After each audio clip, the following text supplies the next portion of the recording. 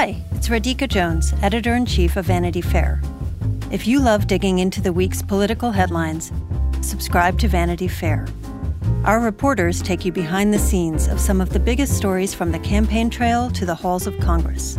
Just for our Inside the Hive listeners, save 15% on a yearly digital subscription to Vanity Fair with promo code POD15. That's vanityfair.com, promo code POD15 for 15% off 1 year of all you can read, watch, and hear.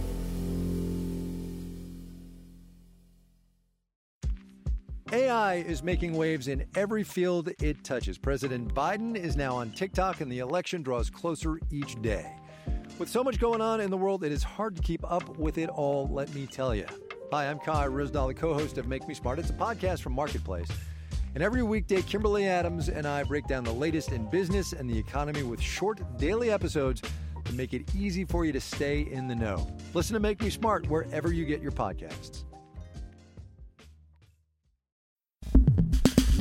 Welcome to Inside the Hive. I am your host, Nick Bilton. So I often find that when I interact with journalists, the absolute best people in their field are the ones who actually worked in the field that they're covering before they became reporters.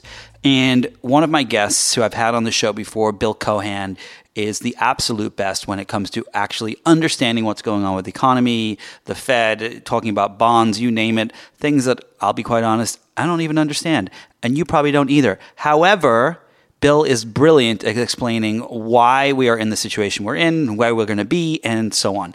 He also has a new book out called Four Friends, which is about the lives cut short of some of his friends that he went to Andover School with, including John F. Kennedy Jr. So Bill's coming on the show this week. I'm really excited to have him on. He's going to talk about what's going on with the economy, where this recession that we've all been hearing about for so long is, and when it's going to finally get here, and why Trump might be the one that brings it here. And then stick around. We're going to talk about his new book afterwards, and it's a fascinating tale. So without further ado, Bill, welcome back to Inside the Hive. Nick, it is always a great pleasure to be on with you. I'm so excited. I have so many questions to ask about the economy and you know who, him. And he who shall not be named. Should we just refer to him as that from here on out? Or Voldemort. That's fine with me. Here who shall not be named. And then you have a new book out, which I'm very excited to talk about. So let's start with he who shall not be named. I'm going to name him just so people understand. Donald Trump. And all right, so you came on the show about, was it a year ago? Maybe something like that. Yes. And you had a prediction that the economy would be at some point heading into a recession, and we've had a few bumps in the road. But it's like I sometimes look at the news with like when you're watching a horror movie through your eyes and your hands, and they're kind of like stretched over themselves, and you see like this breaking news: the Dow hit 100,000, and the S&P's at 7 million, and then Donald Trump's tweeting about it. Correct me if I'm wrong. I mean, I'm a little torn here because a good economy is good for us, but it's bad because he may use it to win the White House for the second term, which means he then puts in 75 justices in the Supreme Court, and it's all game over. Can you kind of put this into perspective for me a little bit? Right. So I confess that I might be like a broken clock, which is right twice a day when it comes to the economy and what I think is going to happen. So a few thoughts. No one rings a bell at the top of the market and says, that's it. Thanks for playing. It's all downhill from here. So as we know, the stock market, which of course is not the real economy, can keep going up and up and up. But then at some point, since it's a confidence game, people lose confidence, and then it just sort of spirals downward and knows no bottom. And all that confidence is like rain in the Sahara. It just evaporates right in front of your eyes. And so I personally still believe, that that's what's going to happen. And there's more evidence of that than ever. First of all, the stock, literally a peak means that you are at the top, and that no matter what direction you go in, you're going down.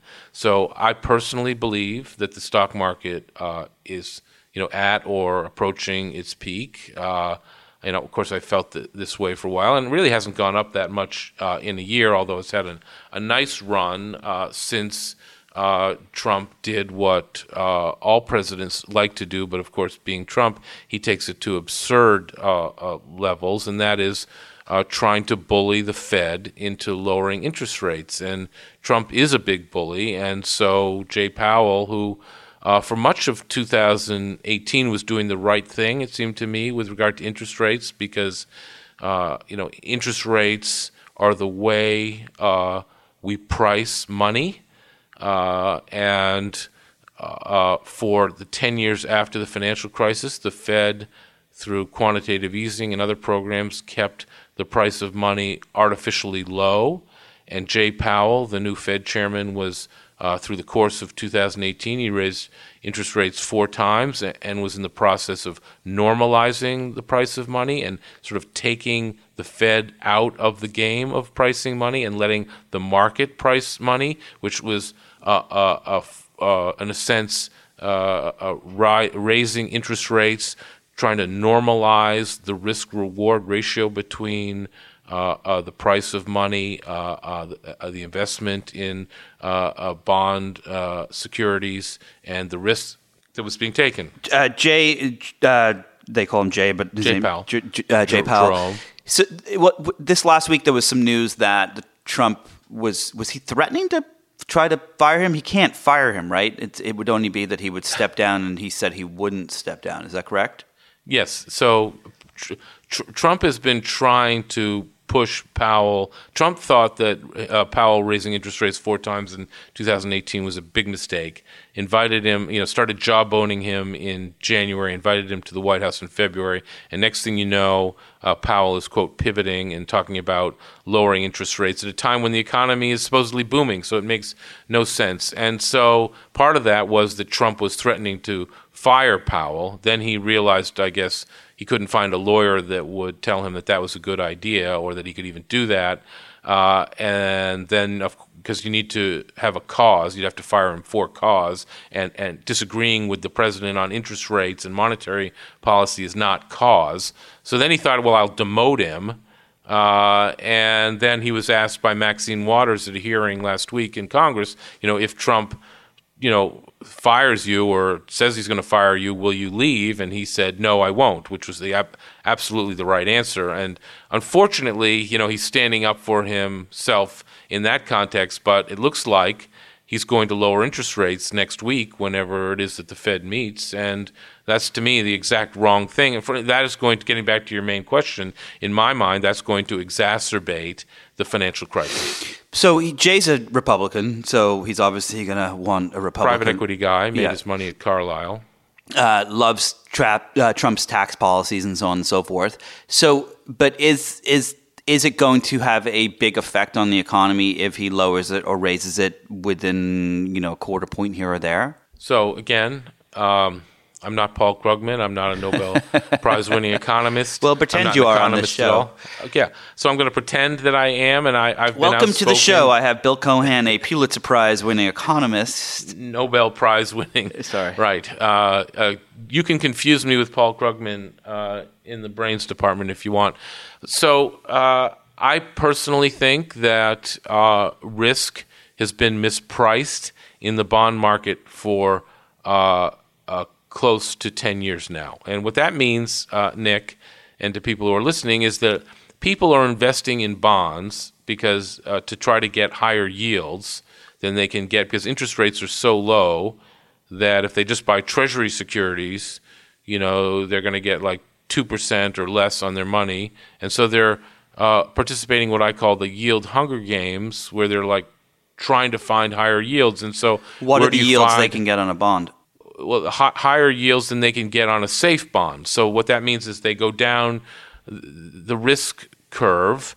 They begin to take more and more risk to try to get a higher return on their money. And so Normally, a junk bond, that is a bond of a company that is has less than stellar credit, should yield like 10 or 11 or 12%. That's sort of a normal return for a junk bond. Well, nowadays, junk bonds are yielding less than 6%. And I was just reading over the weekend that some junk bonds in Europe actually have negative yields. I mean, it's the most absurd thing. So what does this mean? It means that investors are taking absurd amount of risk and they're not getting compensated for it. So when the economy turns, and obviously if people are talking about lowering interest rates, that means there must be some sort of fear of recession, which means the economy is going to turn. Then all those people who invested billions and trillions of dollars in corporate bonds where they've overpaid for them because they mispriced the risk are going to lose their money. And when people lose money in the bond market, Nick, then they don't want to invest in bonds anymore. And when they don't want to invest in bonds anymore, then people can't raise money in the bond market. When people can't raise money in the bond market freezes up. And when the bond market freezes up, that's like literally throwing sand into the gears of the economy, and the economy just falls off a cliff, which is basically what happened in 2008. And we're just asking for it again now by lowering interest rates. So what you're saying is you did call it right a year ago. You just got the timing wrong. And there is a pretty good chance that if Donald Trump keeps prodding at the Fed, that there will, I'm just translating for myself here. And doing a damn good job of it. That if he keeps doing this with the Fed, that he could break the toy that he's playing with. That's exactly beautifully said. Thank you very much. And he seems determined to do that because he's decided that, quote unquote, an economy that looks strong, low unemployment, high, stock market at all-time highs, low interest rates. He thinks that is the key to his getting reelected. And if you go back to George Stephanopoulos, it's the economy's stupid, or maybe it wasn't George Stephanopoulos. Doesn't matter. We can pretend on the show. We can pretend that it was that's his best chance now of getting reelected on the margins because he's got his base, but he needs the people in the middle who are trying to decide whether to vote for him or not for reelection. And if the economy is strong, then on balance, people vote for a strong economy. But in effect, what he's doing here is he's hoping he can keep the economy strong until November 2020. And I'm betting that it's going to fall off the cliff before that. So in a weird way, Nick, not being a Trumpist, I hope in a weird way that he keeps pushing Powell to lower interest rates, that Powell does lower interest rates, and the economy falls off a cliff so that we can be rid of this guy. But unfortunately, we're all going to pay the price because this guy is trying to manipulate interest rates in the economy for his own political gain. So years ago, Donald Trump was, you'd met him, you'd hung out with him and knew him in New York. He was a buffoon. Everyone made fun of him. He was just a total loser, for want of a better description here. And when he got into, I think partly when he got into office, you were telling me that the feeling on him somewhat changed a little on Wall Street because now he had the power to be able to kind of change their taxes and so on. How do they feel about him now? How do, when you go to some of the big banks and you talk to the big bankers, do they love him? Do they hate him? Do they think he's a stain on society? What's the thought? I think they think he is literally an insult to their intelligence.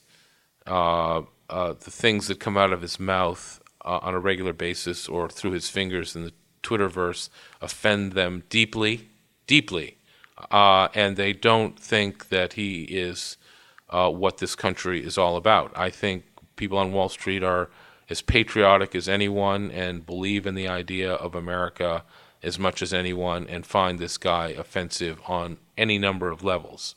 On the other hand, they do like low interest rates. They do like a strong economy. They do like low corporate tax rates. Why? Because it's good for their clients. It's good for corporate America. And if it's good for corporate America, it's good for Wall Street.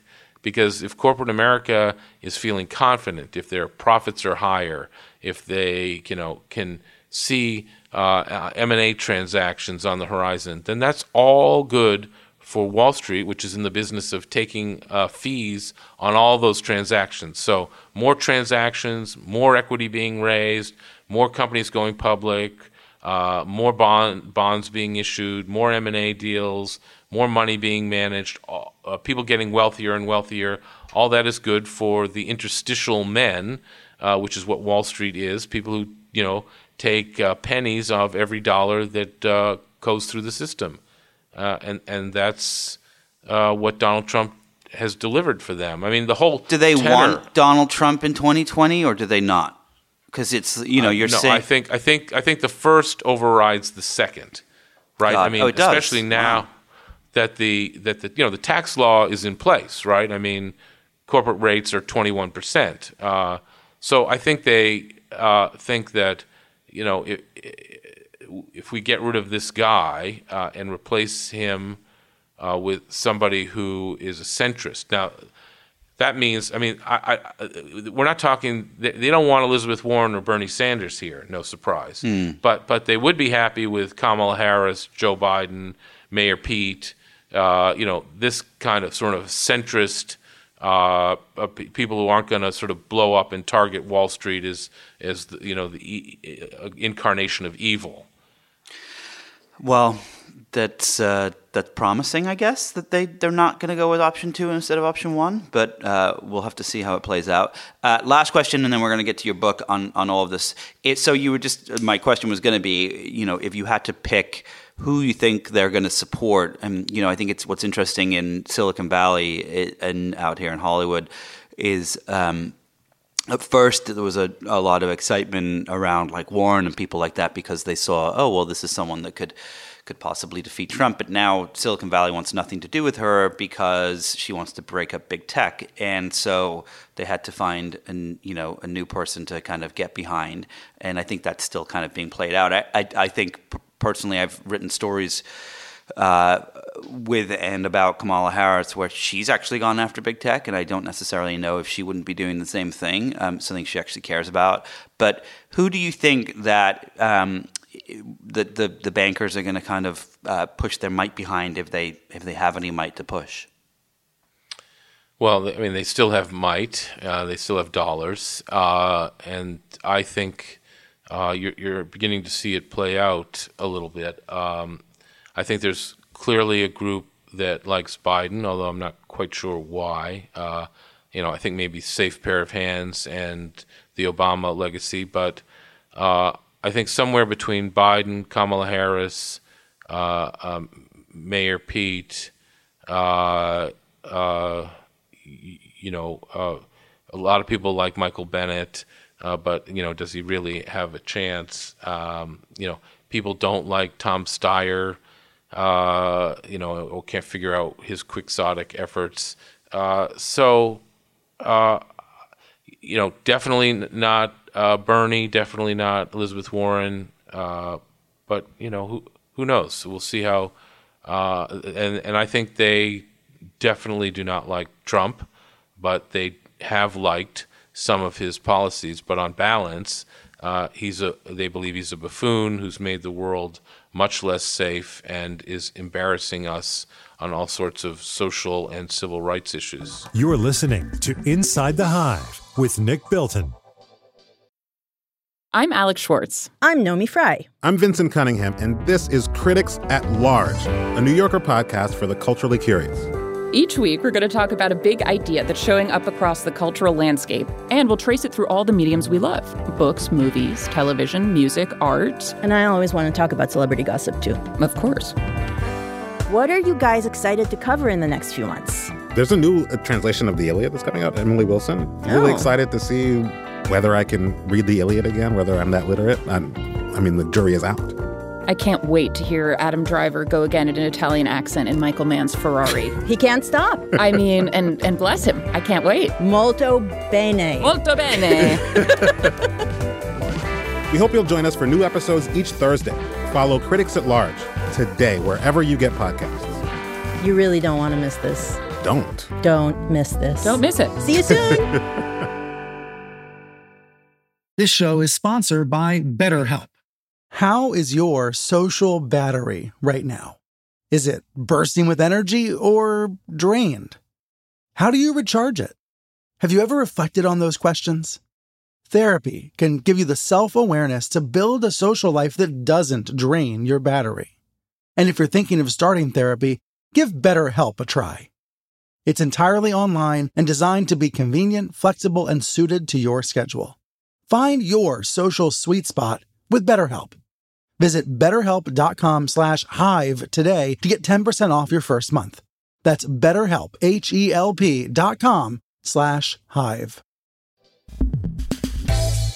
All right, well, enough Trump, because that's all we've been talking about for the last 75 years. So we should move on from that Try to topic. move on. Yeah. Thank you for all those explanations. All right, so you have a new book out that I devoured this weekend.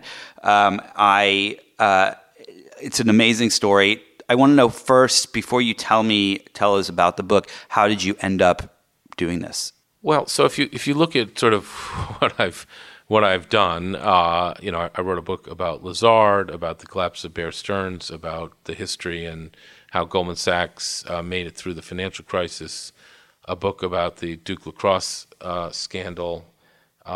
So I like a big reporting challenge, and I also like to sort of pull the curtains back behind big institutions and incidents that have happened and try to explain them for regular people who may not understand what's going on but would like to understand. And, of course, I've gotten a lot of blowback from that because these institutions are very powerful and are still, by and large, still in existence, although Bear Stearns is now part of J.P. Morgan. So, as usual, I managed to piss off a lot of people. So I thought, well, and that's fine. I'm happy to do that. I really believe I'm sort of have shown the real story behind these institutions and the events that happened. Like how did Bear Stearns just go out of existence after 85 years? What really happened in the Duke lacrosse scandal? How did Goldman Sachs make it through the financial crisis? But I decided that I thought I would take a sort of a break from that by both having a serious reporting challenge, doing a book that gave me a serious reporting challenge, which, of course, this did because my 4 friends were no longer here to interview, and in many cases, I didn't even know their wives, if they had them, and their widows. And I also wanted a way to remember my friends from a time when we were in high school together. And, it was a time before social media and Facebook and Twitter and Insta and all that, and ways to keep in touch with people.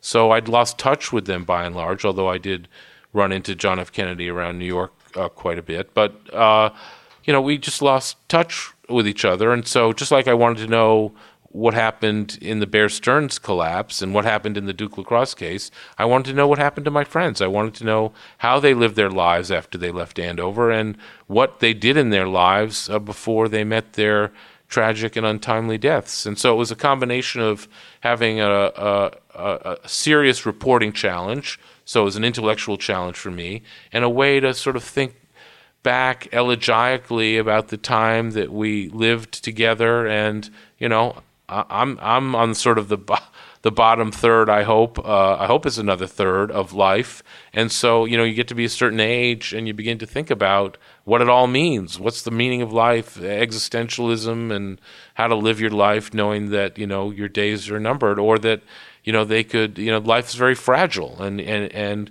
your life could be over before you know it. And so the combination of all those things led me to want to write this book. All right, so you went to school with these 4 guys, and tell us a little bit about what it was like, because it's hard to kind of visualize what it's like to go to this boarding school, especially, it's like a different era, like you just mentioned. There's no Insta, there's no this. How do you end up there? What is life like there? Are you terrified? And then what's it like when you kind of meet, people like John F. Kennedy? Are they John F. Kennedy when they're that young, or are they not?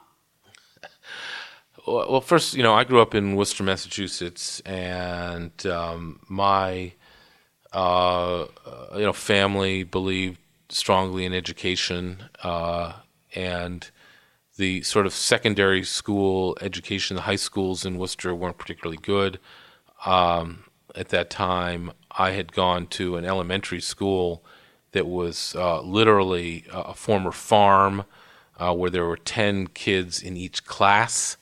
Like the whole 6th grade had 10 kids in it. So it was sort of an experimental school back then, and going to the local public high school wasn't going to do it. And so Andover was 45 minutes away.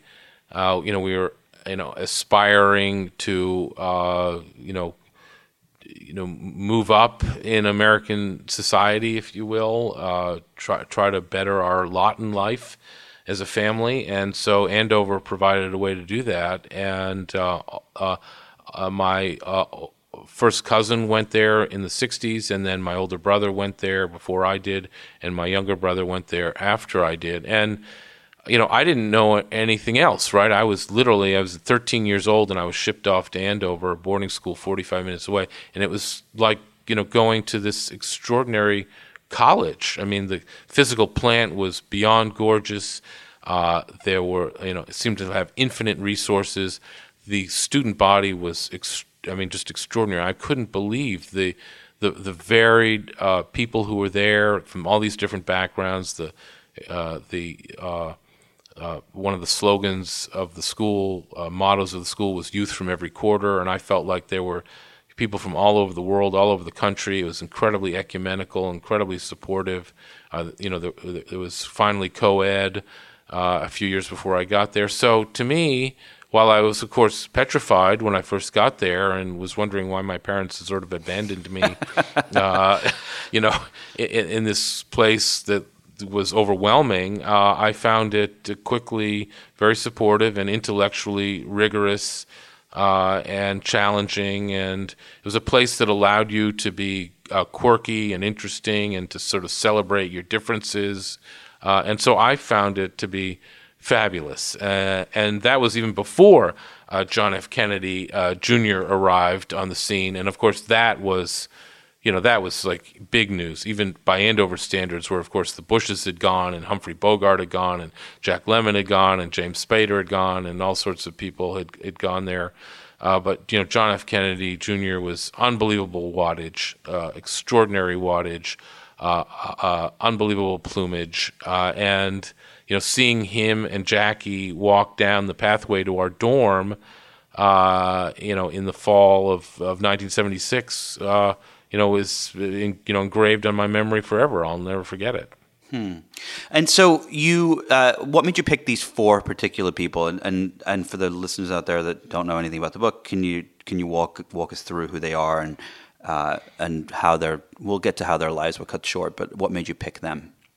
So part of the reason I picked them is they were friends, some more, better friends than others. I mean, John Kennedy was the closest of the 4 of them, but we were all there at the same time. They were a very diverse group of 4 people, and as you said and alluded to, they all died young and tragically, and so their stories had sort of when these things happen, in their 30s, and you're sort of hearing about it secondhand, and you sort of file it away and think to yourself, wow, I mean, that's so sad and tragic, what happened, and then you sort of go on with your life. And when it got to be, 4 or 5 people who I'd known and was in school with at the same time where this happened, I thought, well, I have to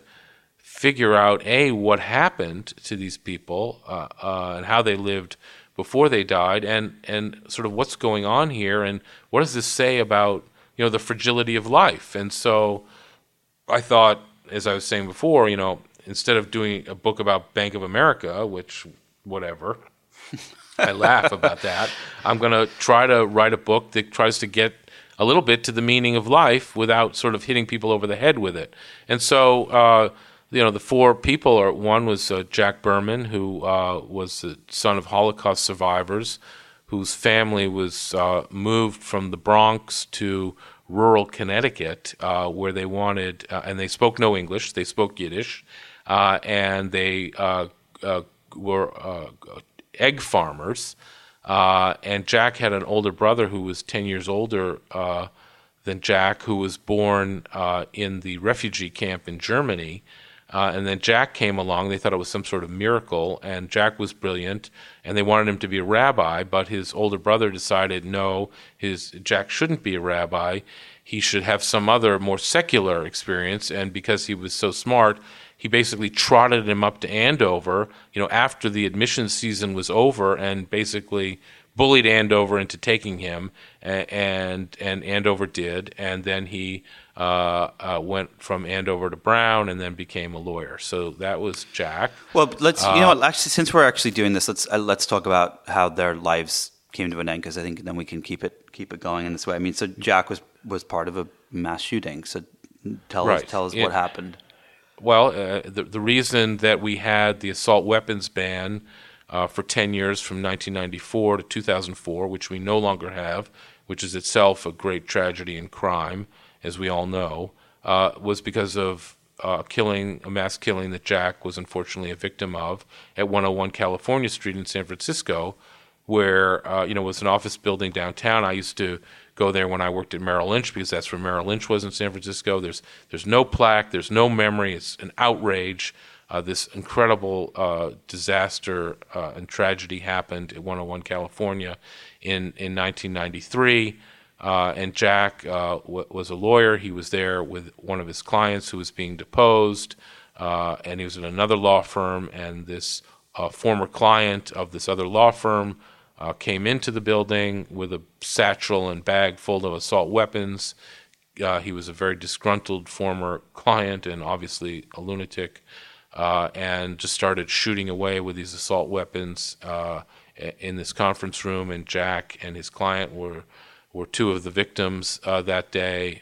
Just incredibly sad and painful, and I spent a lot of time with his widow, who I'd never met in San Francisco, and just having her tell me this story and meeting their one son. I mean, you can imagine what that's like, Nick. Oh yeah. Completely. So, and this was four of these. This is what it was like four different times. So that was Jack. Then there was a guy named Will Daniel, whose grandfather was Harry Truman, whose father was Clifton Daniel, who was the managing editor of the New York Times for a while. Obviously, his mother was Margaret Truman Daniel, the Truman's only child. He was one of four brothers, and Will was in my dorm at Andover, sort of one of these super smart New York kids in the fast lane. And as I told you, I was this like rural local from Worcester, Mass. And I was always dazzled by Will, but he really marched to his own drummer. He spent his life running away from his family's legacy, didn't want anybody to know he was Truman's grandson, didn't want anybody to know that his father was managing editor of the New York Times, could have gone into journalism, was a pretty good writer, could have gone into politics, didn't want to have anything to do with that, worked with homeless men in New York City, got them to vote, tried to make sure that they didn't get AIDS, and really devoted himself to quiet public service in that way. Lived a very sort of iconoclastic life, peripatetic, moving around a lot, never got married. Had this great line that my youngest son loves. He told one of his Yale classmates that when he would meet a woman who he was thinking about dating, the first thing he would do is break up with her to get that out of the way, so that he wouldn't have to worry about that down the road. And one night over Labor Day weekend in the year 2000, I believe, he had been at a party in Brooklyn till like 2 a.m, had been drinking a lot. Will liked to drink. He liked to drink bourbon like his grandfather. Came back, was living in Englewood, New Jersey, in an apartment. He had broken, was about to break up with this woman who lived, on the East Side. He wanted to stay with her that night, but she had to get up. It's funny what happens. She had to get up early the next morning to go to her grandmother's birthday party up in Connecticut. So she said, "No, you'll disturb me if you come in at 3 a.m, which is, of course, true. So he called up his mother and said, can I come back to the apartment on Park Avenue to stay? What he called the old homestead. Can I come back to the old homestead? She said yes. His father had died that previous February, and he took the subway from Brooklyn to 77th and Lex and got off and was crossing Park Avenue and got hit by a taxi cab that was going north on Park Avenue as he was going west to go back to his family's apartment where he grew up, and never recovered. And the other two? The other two was Harry Bowl was in my class at Andover from Chicago. One of the first really sort of neoconservative guys I'd ever met in my life, but a great guy, off the charts intelligent, IQ off the charts. Had a bit of a very young at Andover. He was even younger than I was. Had a rough time adjusting. Had some troubles. Didn't really live up to his potential at Andover. Had to take a leave of absence for a period of time. Came back, graduated, went to Yale, dropped out of Yale, took a year off, and then ended up at Northwestern and then Chicago Law School. Became a lawyer, a partner in Winston & Strawn, and then the day that he became a partner, his father called him up and said, "Will you come back and run the family business?" which was a big paper company in Chicago. He agreed to do that. Very normal life, completely well-adjusted wife, 3 young children, just enjoying life and being the CEO of this family company, and then made the very bad decision to go out with 2 of his daughters, his two older children, sailing on Lake Michigan one beautiful August day. It was supposed to be an overnight sailing trip, and I won't ruin the details for people, but basically all 3 of them drowned, and one of the bodies of one of the daughters was never found. And just a really fateful, poor decision of poor judgment. And then the fourth, of course, was JFK Jr., and sort of we all have known him our whole lives.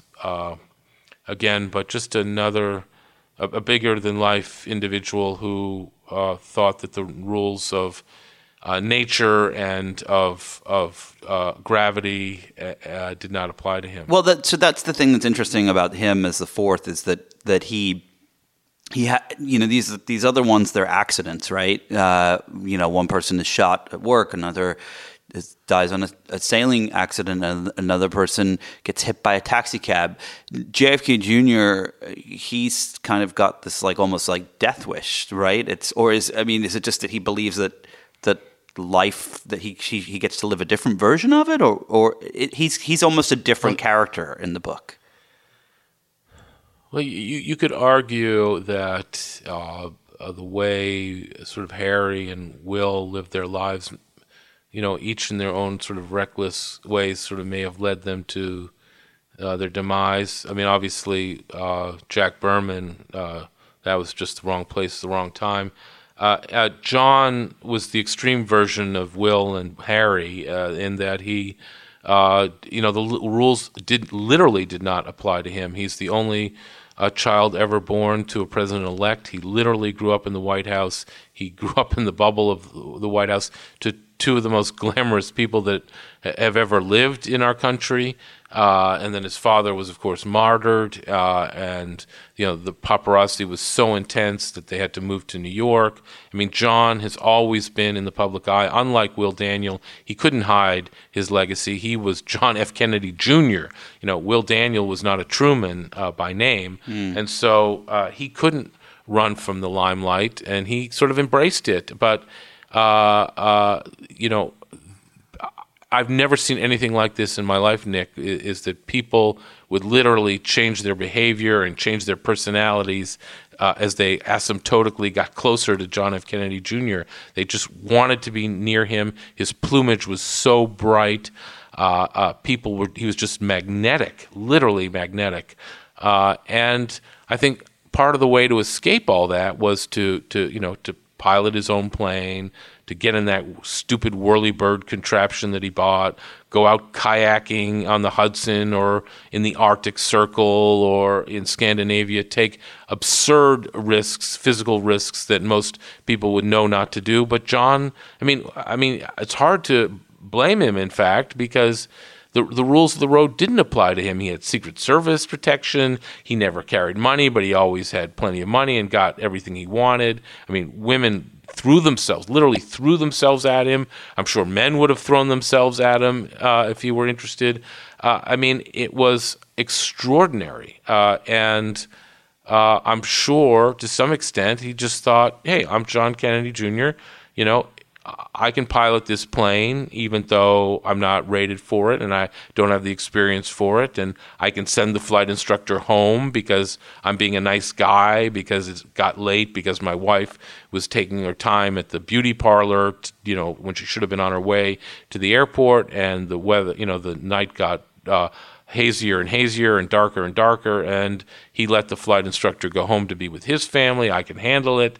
And it turned out that, he couldn't. So a fatal error in judgment that, we're now remembering 20 years later. You're listening to Inside the Hive with Nick Bilton. Hi, I'm Michael Calori, the co-host of Wired's Gadget Lab. And I'm Lauren Good, the other co-host of Wired's Gadget Lab. Get ready to dive deep into the cultural phenomenon that's been shaping conversations, sparking movements, and breaking barriers for over a decade. The new 3-part docuseries, Black Twitter, A People's History, based on the groundbreaking Wired cover story by Jason Parham, explores everything from the fun, games, and inside jokes that characterize the early years of Black Twitter to the social movements, the voices, and the hashtags that made Black Twitter an influential force in nearly every aspect of American political culture. Join us as we unravel the threads of this digital community, tracing its origins, celebrating its triumphs, and exploring its impact on society at large. Watch the series from Onyx Collective in association with Wired Studios, premiering on Hulu on May 9th.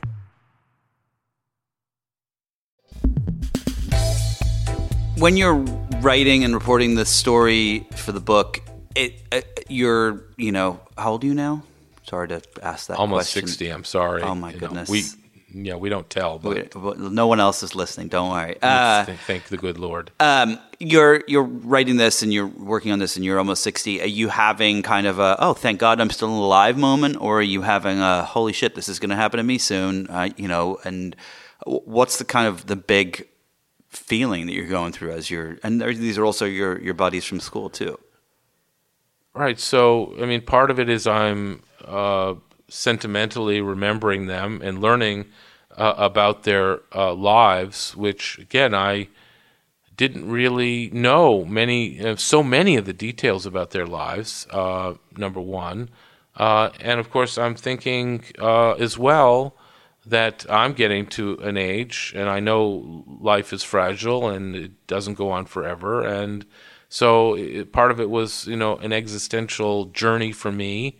And this whole idea of trying to live your life as if it were your last, which is something, I studied the French existentialists, not to get too heavy, at Andover. We like heavy here. And so, this was something that I'd sort of tucked away in the back of my mind for many years, and it gave me a way to explore these questions of life and death, but not in a too heavy way. And also, journalistically, I looked at it as a journalist. Like, okay, yes, these are my friends, but, I have to figure out what happened here, and I have to tell their stories, warts and all. It's not all, these aren't, this isn't hagiography.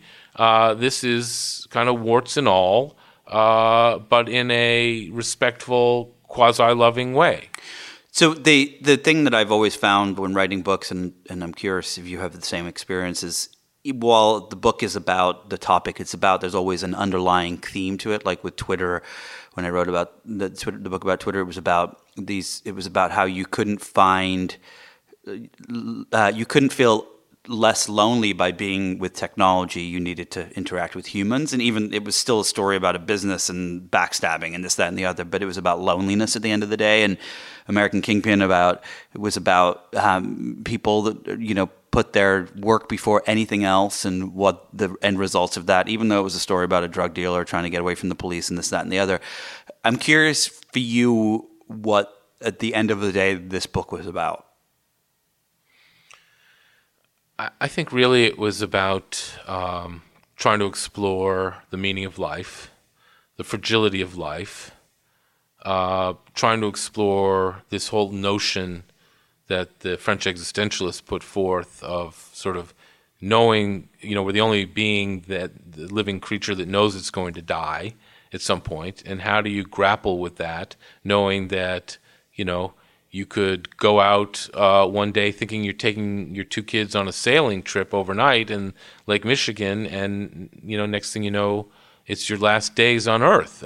You think you're going to work to take a deposition. You think you're crossing the street. You think you're going up to Martha's Vineyard in Nantucket like you'd done all these years before.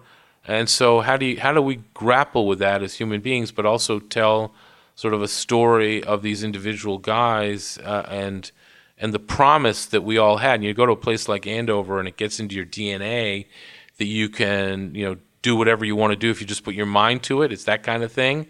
But the reality isn't even close to that, number one. And number two, who knows? We don't know what's going to be our final day or our last breath, and how do you live your life knowing that? And these are like questions that none of us know how to answer, but people have been grappling with trying to answer them forever. And so this was sort of my stab at that without being too heavy-handed. Like, this isn't a philosophy book here. This isn't Heidegger or Kierkegaard or Sartre or Camus. This is, story of my four friends. And from when you started writing it to when you finished, what is there something that you do differently now? Is there some path that you take differently to work, or is there do you put your phone down more? Do you what is it that what was the you said that it was kind of an explanation of what the meaning of life is. Like, what is the meaning of life? I mean, it's what is it that you discovered? I guess it's writing for Vanity Fair. No, I'm not any closer to that answer than I was before, but I do think about it a lot more, and I wanted to write this so others would think about it too, just by virtually reading the book and reading these stories and coming away saying, okay, each of these four guys died young and tragically. What's sort of the meaning in that? I mean, if we could all just, get along, instead of fighting, we started this conversation talking about he who shall not be named, the divisiveness that has entered our political and social realm and existence and media existence. I mean, honestly, I don't know why we do that. When life is fragile, life is finite. It's something about human nature. And I'm a student like you are, Nick, of human nature, and I'm trying to figure it out. And this was a way, just like I tried to figure out why Bear Stearns collapsed after 85 years, or what really happened in the bathroom Buchanan Boulevard off East Campus at Duke. Just trying to figure things out. And being a journalist, being an investigative reporter, I always think that I'm trying to get a little closer to these things than I was before I wrote them. But, it's a journey. It's tough. I don't know that I have all the answers. I'm not Paul Krugman. I'm not Soren Kierkegaard. I don't have the answers, but it is sort of a really interesting intellectual challenge to write a book like this and to try to figure it out. All right, so last question for you before we let you jet off. I think you're heading off to a flight soon. When you were reading this and writing this, and you kind of look at the end results of the book, and you go back to your time at Andover, if you could give young William Cohan back then at Andover some advice that you learned while reporting this book and writing this book, what would it be? Now there's a good question. I had a good time at Andover, but not too good a time, and I probably would have been a more conscientious student. I don't know why I say that, but one thing I did, I was able to, with permission, get the academic records of the people I wrote about to see what their teachers were saying about them and their housemasters. And I felt it was only right that I did the same thing about myself. And of course, I thought I was this, a glorious student, and it turned out that I really wasn't. And so I guess maybe I would have spent less time, in extracurricular activities and more time studying. But, I guess I don't really have any regrets about that. And, there's no real way to have kept in touch with any of these guys better than I was able to do. I mean, there just weren't ways to do that. There were no cell phones, Nick. You couldn't, if you didn't know somebody's payphone in their dormitory, how would you possibly keep in touch with them? And I'd run into JFK Jr. on the street in New York, but that was sort of like the best you could do. Well, the book is fascinating. It's beautifully written. The stories, they grab you in the beginning and they pull you all the way through. Your description of them was just so brief. I think, it's just an amazing book. So thank you, Bill, so much. The book is called Four Friends, Promising Lives Cut Short, and the author is Nobel Prize winning, just kidding, William Cohan. Not yet, maybe soon. Thanks so much for taking the time today. This has been great. Thank you, Nick. It's always great to be on with you. Thanks. Thanks to my guest today, Bill Cohan. If you enjoyed this conversation, be sure to listen and subscribe to other great episodes of Inside the Hive with Nick Bilton. That's me. You can find this on Apple Podcasts, radio.com, or anywhere you get your podcasts. And don't forget to leave a nice review while you're there. If you're going to leave a negative one, don't even waste your time. Thanks to the folks at Cadence 13 for their production work, and thanks, of course, to my sponsors this week, Third Love and BetterHelp. Please support them the same way you support this podcast. I will see you all next week.